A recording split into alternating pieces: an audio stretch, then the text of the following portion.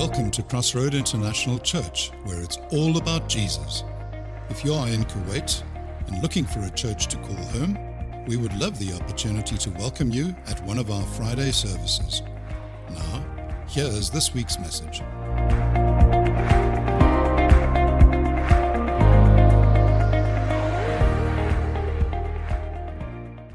Open with me, if you would, to the book of Hebrews, chapter 2. And today we're going to read the first 4 verses of Hebrews chapter 2. Therefore, we must give the more earnest heed to the things we have heard, lest we drift away. For if the word spoken through angels proves steadfast, and every transgression and disobedience received a just reward, how shall we escape if we neglect so great a salvation, which at the first began to be spoken by the Lord, and was confirmed to us by those who heard him? God also bearing witness both with signs and wonders, with various miracles and gifts of the Holy Spirit, according to his own will. In chapter 1, the author of the book of Hebrews proved beyond a shadow of a doubt that Jesus is better than angels. Jesus has a better name than the angels. He is called my Son by the Heavenly Father.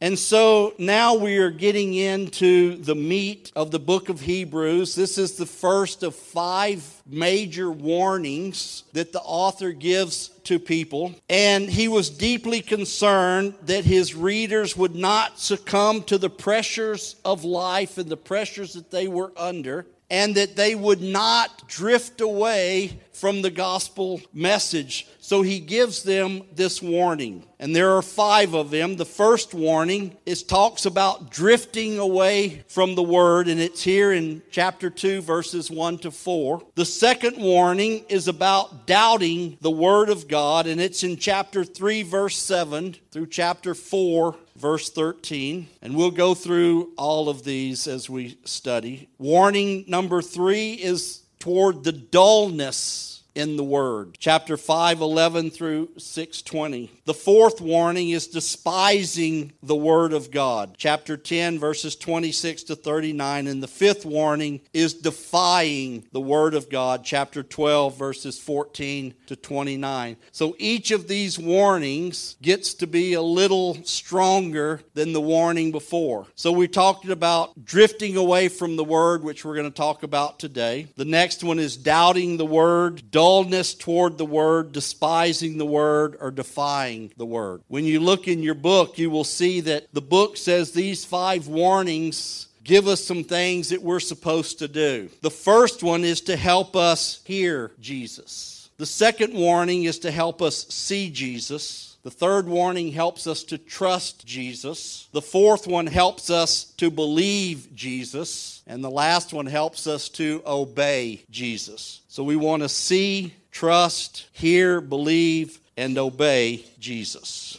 I love going through Bible books like this, verse by verse, because I like teaching this way. So what we're going to do is just go through these 4 verses, and I just want to explain a few things to you. Verse 1, therefore we must give the more earnest heed to the things we have heard, lest we drift away. Now, you know, chapter divisions were not in the original manuscript. They're put in for us to help us have a flow. And this sentence starts off with the word therefore. And when I learned in homiletics class in Bible school, whenever you see the word therefore in Scripture, find out what it's there for, okay? The word therefore is referring to what came before. So to get it in context, you must read what came before where we are right now. So in the light of chapter 1, God said that he had spoken to the world by his Son. Chapter 1, we saw that Jesus is the heir of all things. He will inherit everything. Chapter 1 showed us that Jesus is the creator of all things. And then in chapter 1, it says that Jesus is better and has a better name than the angels. Therefore, because of these things, we must give the more earnest heed to the things we have heard. Give earnest heed. That word earnest means you have to strive strive for it. You have to work for it. It's not something that just comes by osmosis. When I was 10 years old, I thought I wanted to play the guitar. So I saved up my money for, a year or more, and I went out and I bought a real nice Alvarez acoustic guitar.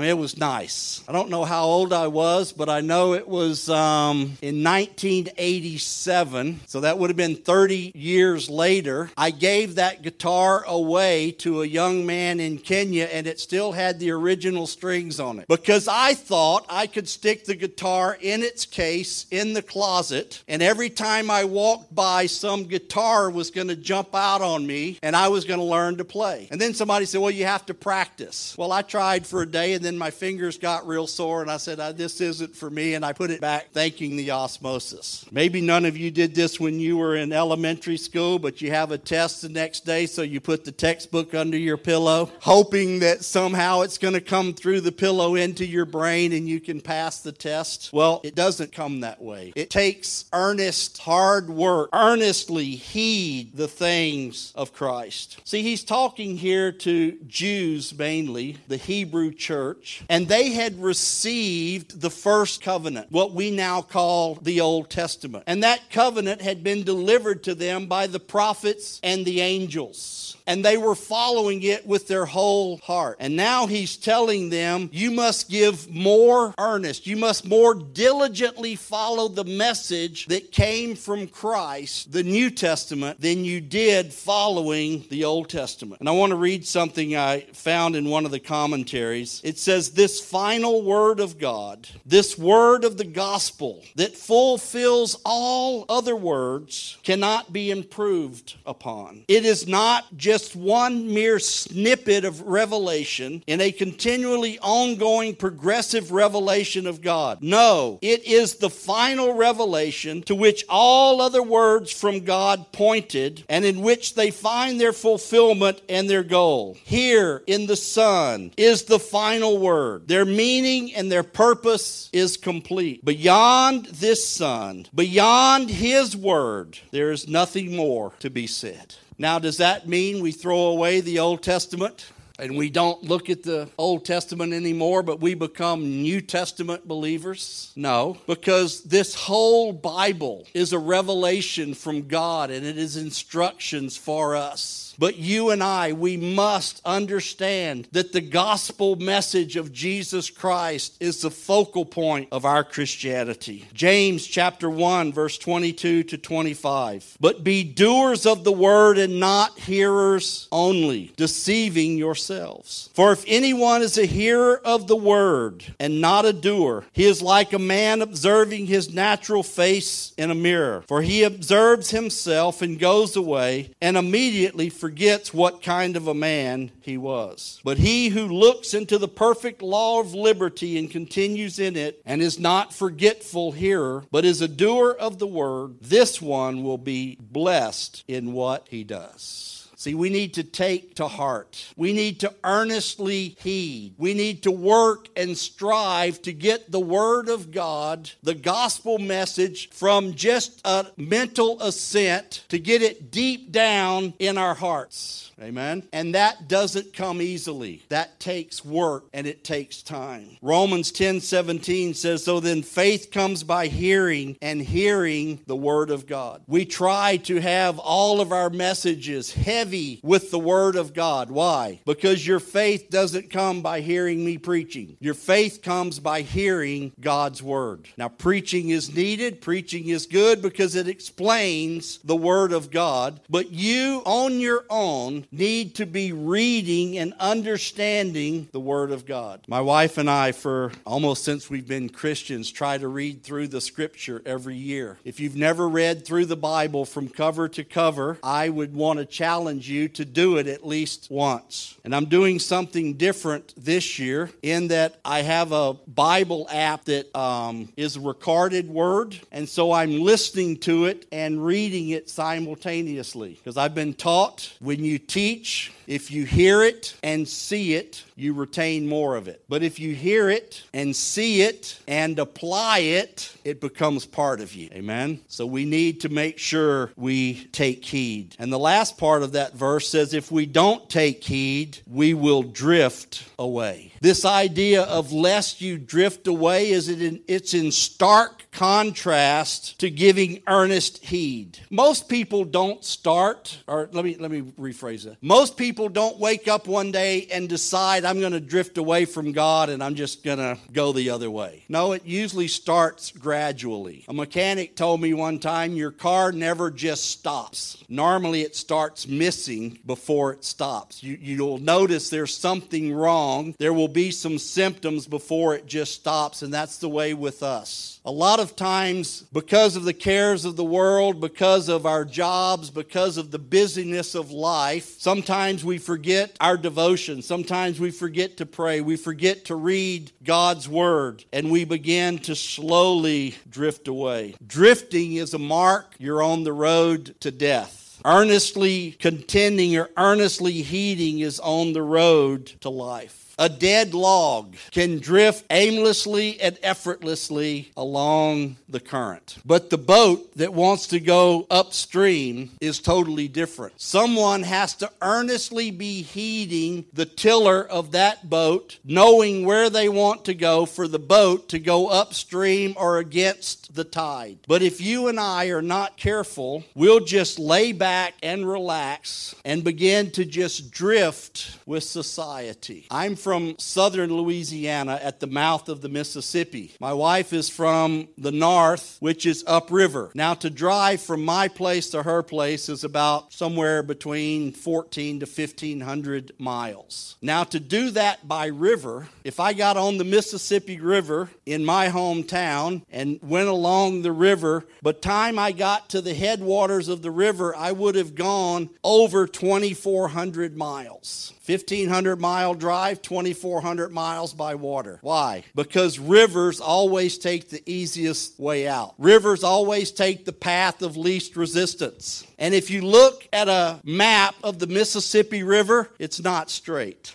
It goes like this, and then it'll do this, and then it does this. And sometimes over the years, it does so much that it'll actually cut itself off and form a lake. Many times as Christians, if we're not careful, we begin taking the path of least resistance, and rather than walking the straight, narrow path that the gospel talks about, our walk with God becomes a bit crooked. We compromise a little bit here, we compromise a little bit there, we compromise over here, and before we know it, we have drifted away from the things of God.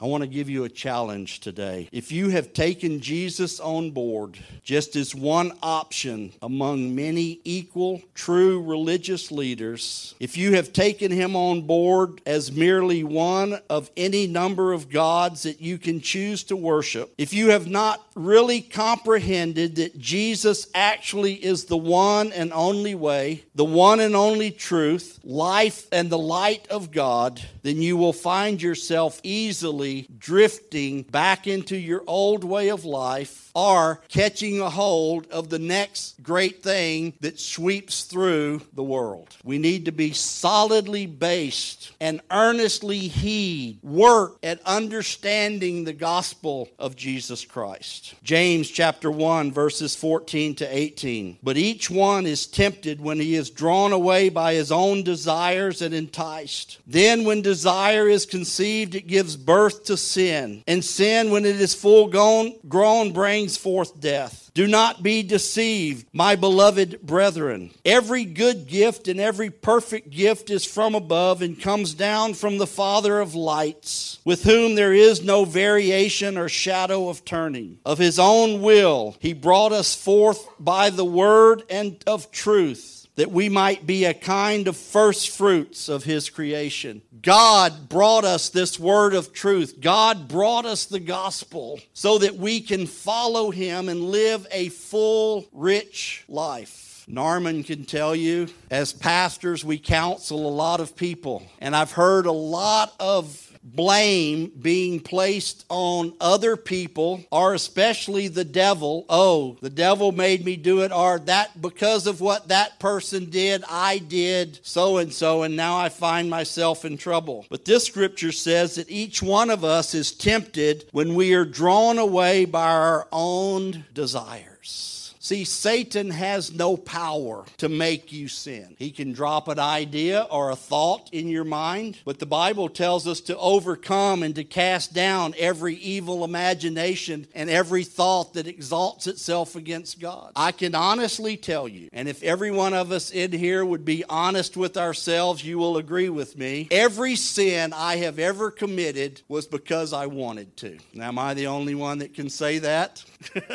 That's Bible. See, we need to make sure that we earnestly contend, that we earnestly follow the gospel of Jesus Christ so that we do not drift away. We don't turn from God to something else. Verse 2, for if the word spoken through the angels proved steadfast, and every transgression and disobedience received a just reward. The word spoken through angels. I wasn't quite catching what this was. And then as I started researching and studying for this message, all of the commentaries that I read said that the belief among the majority of the Jewish people at that time was that the law was given by God through angels to Moses because Moses couldn't be in God's presence and survive. Now, that's tradition. I don't know. I can't prove it. I wasn't there. But most of the commentaries thought that this is talking about the law that was given to Moses. The writer is not referring to an individual word, but he's referring to the Old Testament compared to the New Testament. And it says this word spoken by the angels, and then it says it proved to be steadfast. Because the Old Testament was steadfast, every transgression and disobedience received a just reward. This word transgression means to move away from the boundaries. I saw a great picture as I was researching this, and it was a picture, and someone even sent me something similar to it on WhatsApp. There was a picture of a young man standing at a fence, and he says, "I hate fences. Fences hold me in." And in the next frame, he jumps over the fence, and about halfway down the cliff, you hear him say, "Maybe the fence was here for my own good." See, we need to make sure that we don't deviate from the boundaries and the guardrails that God has put in place for us. Now, I'm going to say something, and if I was in America, I may get kicked out of the church. I may go to jail. If the Bible says it's sin, it's sin. I don't care what society says. Let me say that again. If the Bible calls it sin, it's sin, regardless of what society says it is, regardless of what a federal judge says it is. Sin is still sin. Amen? God set boundaries in the Word, and we cannot cross them. The word for disobedience means refusal to obey. How many of you have kids? Now, is there a difference in a kid just making a mistake and not doing what you told them compared to the kid that goes, "I'm not doing it"? See, this isn't talking about making a mistake and falling and committing a sin. This is talking about a refusal to obey the Word of God. And it says each of those received their just reward. The law of Moses gave specific instructions of what to do with people that broke the law. Breaking the law of God, breaking the 10 Commandments required death.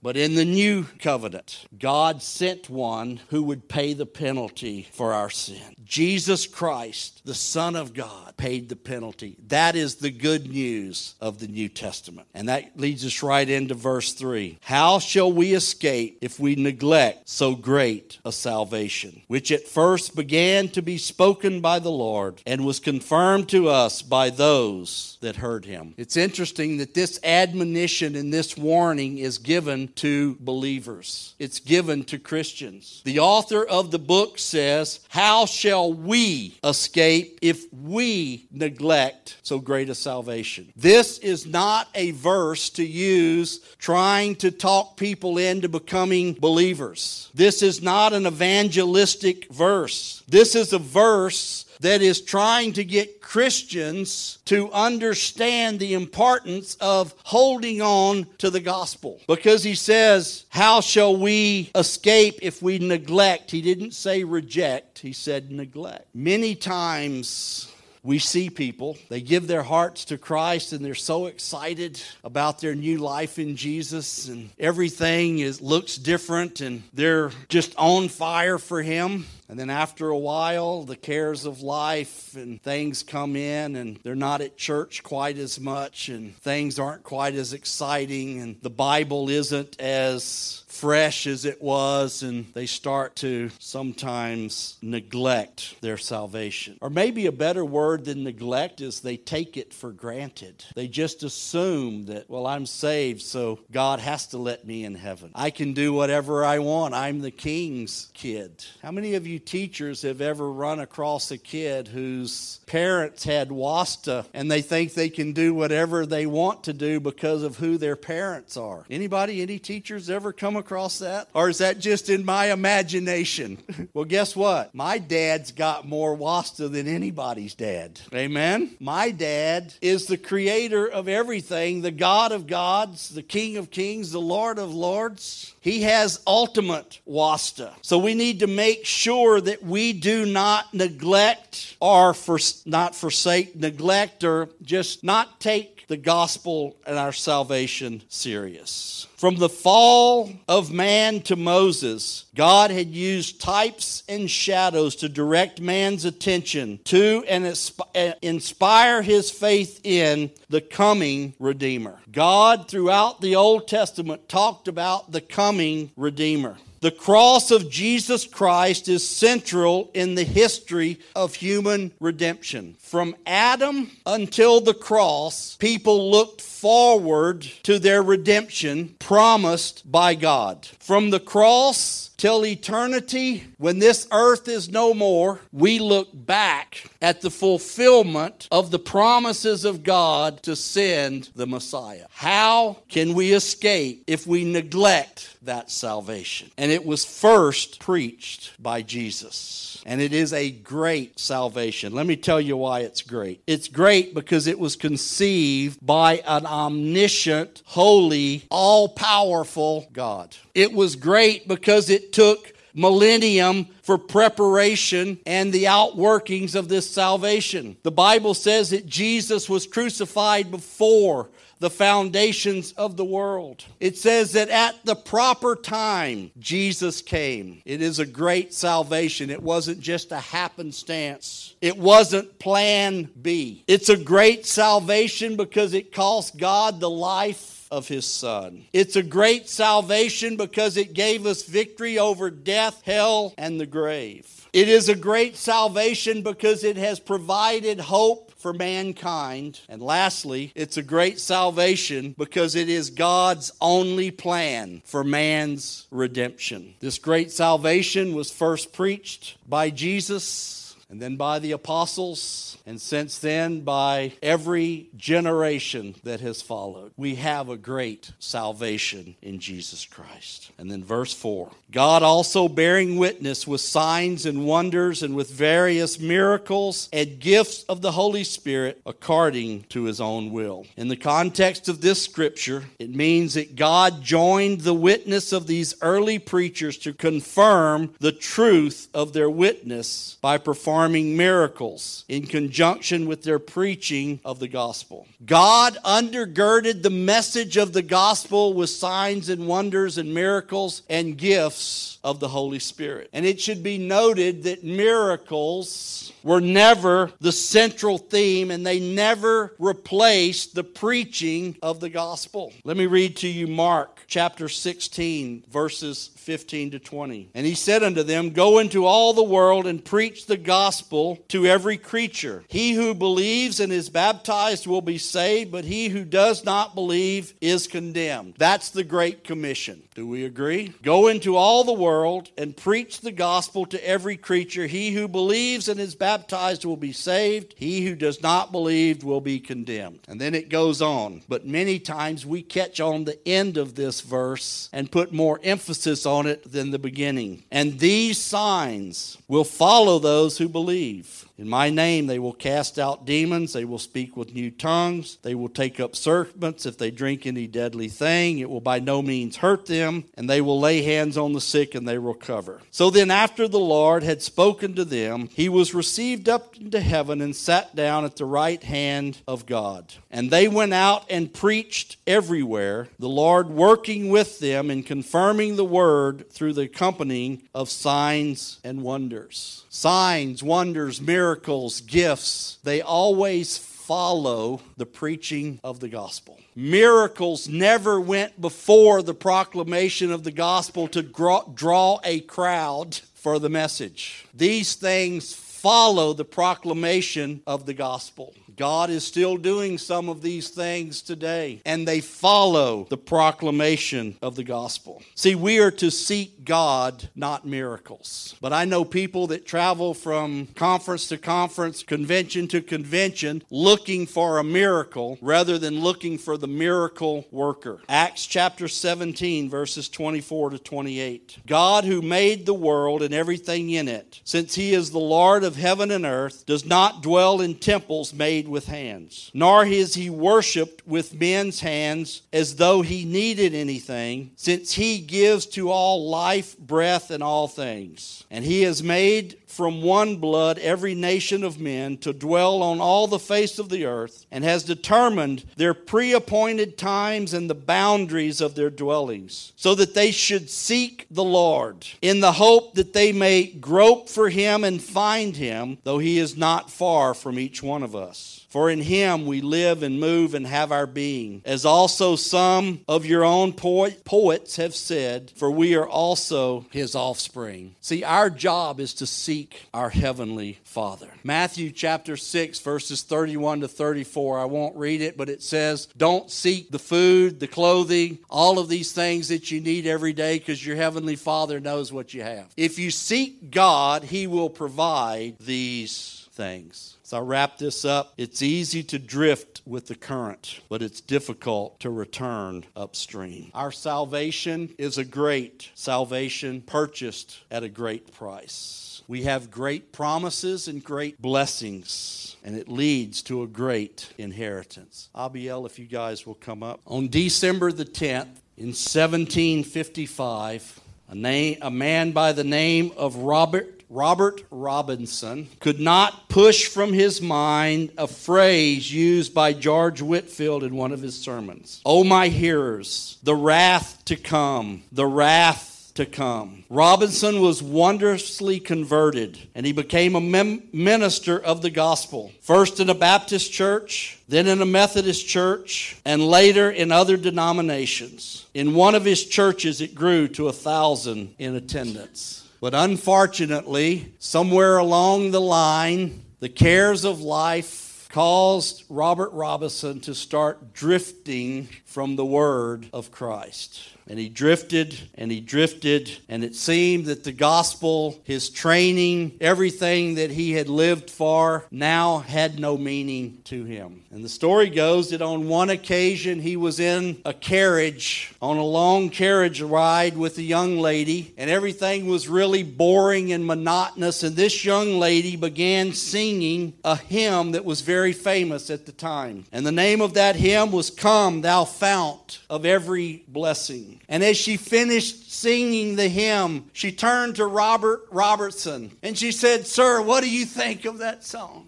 Sheepishly, he looked at her with his head hanging. He said, "Ma'am, I'm the man that wrote that hymn long ago." He said, "I would give 10,000 worlds if I had what I had then, and I could still sing those words." And it goes like this, that she looked at him and she said, "But sir, those streams of mercy are still flowing." And she reassured him, and through that encouragement, Robison was restored to fellowship with the Lord. Would you stand with me? It's an interesting verse in there. It says, "Here I make an altar." If you have found yourself maybe not earnestly heeding the words of Christ, maybe you've drifted away from your first love for Him and your love for the Word, right there where you are, make that an altar and just ask God to bring you back to Him and rekindle that love for Him and for His Word. And today, like Robert Robinson, come back into fellowship like you used to have with the Father. Father, we give you our hearts today. Father, we ask that you would take our hearts and that you would seal it by your love. Father, we repent today of drifting away from you and sometimes taking for granted that great salvation. Father, pour out your mercy and your grace upon us today. And Father, may we walk out of this place today completely restored to that first love we had with you. Father, touch each one of us today. Father, bless your people today. In Jesus' name.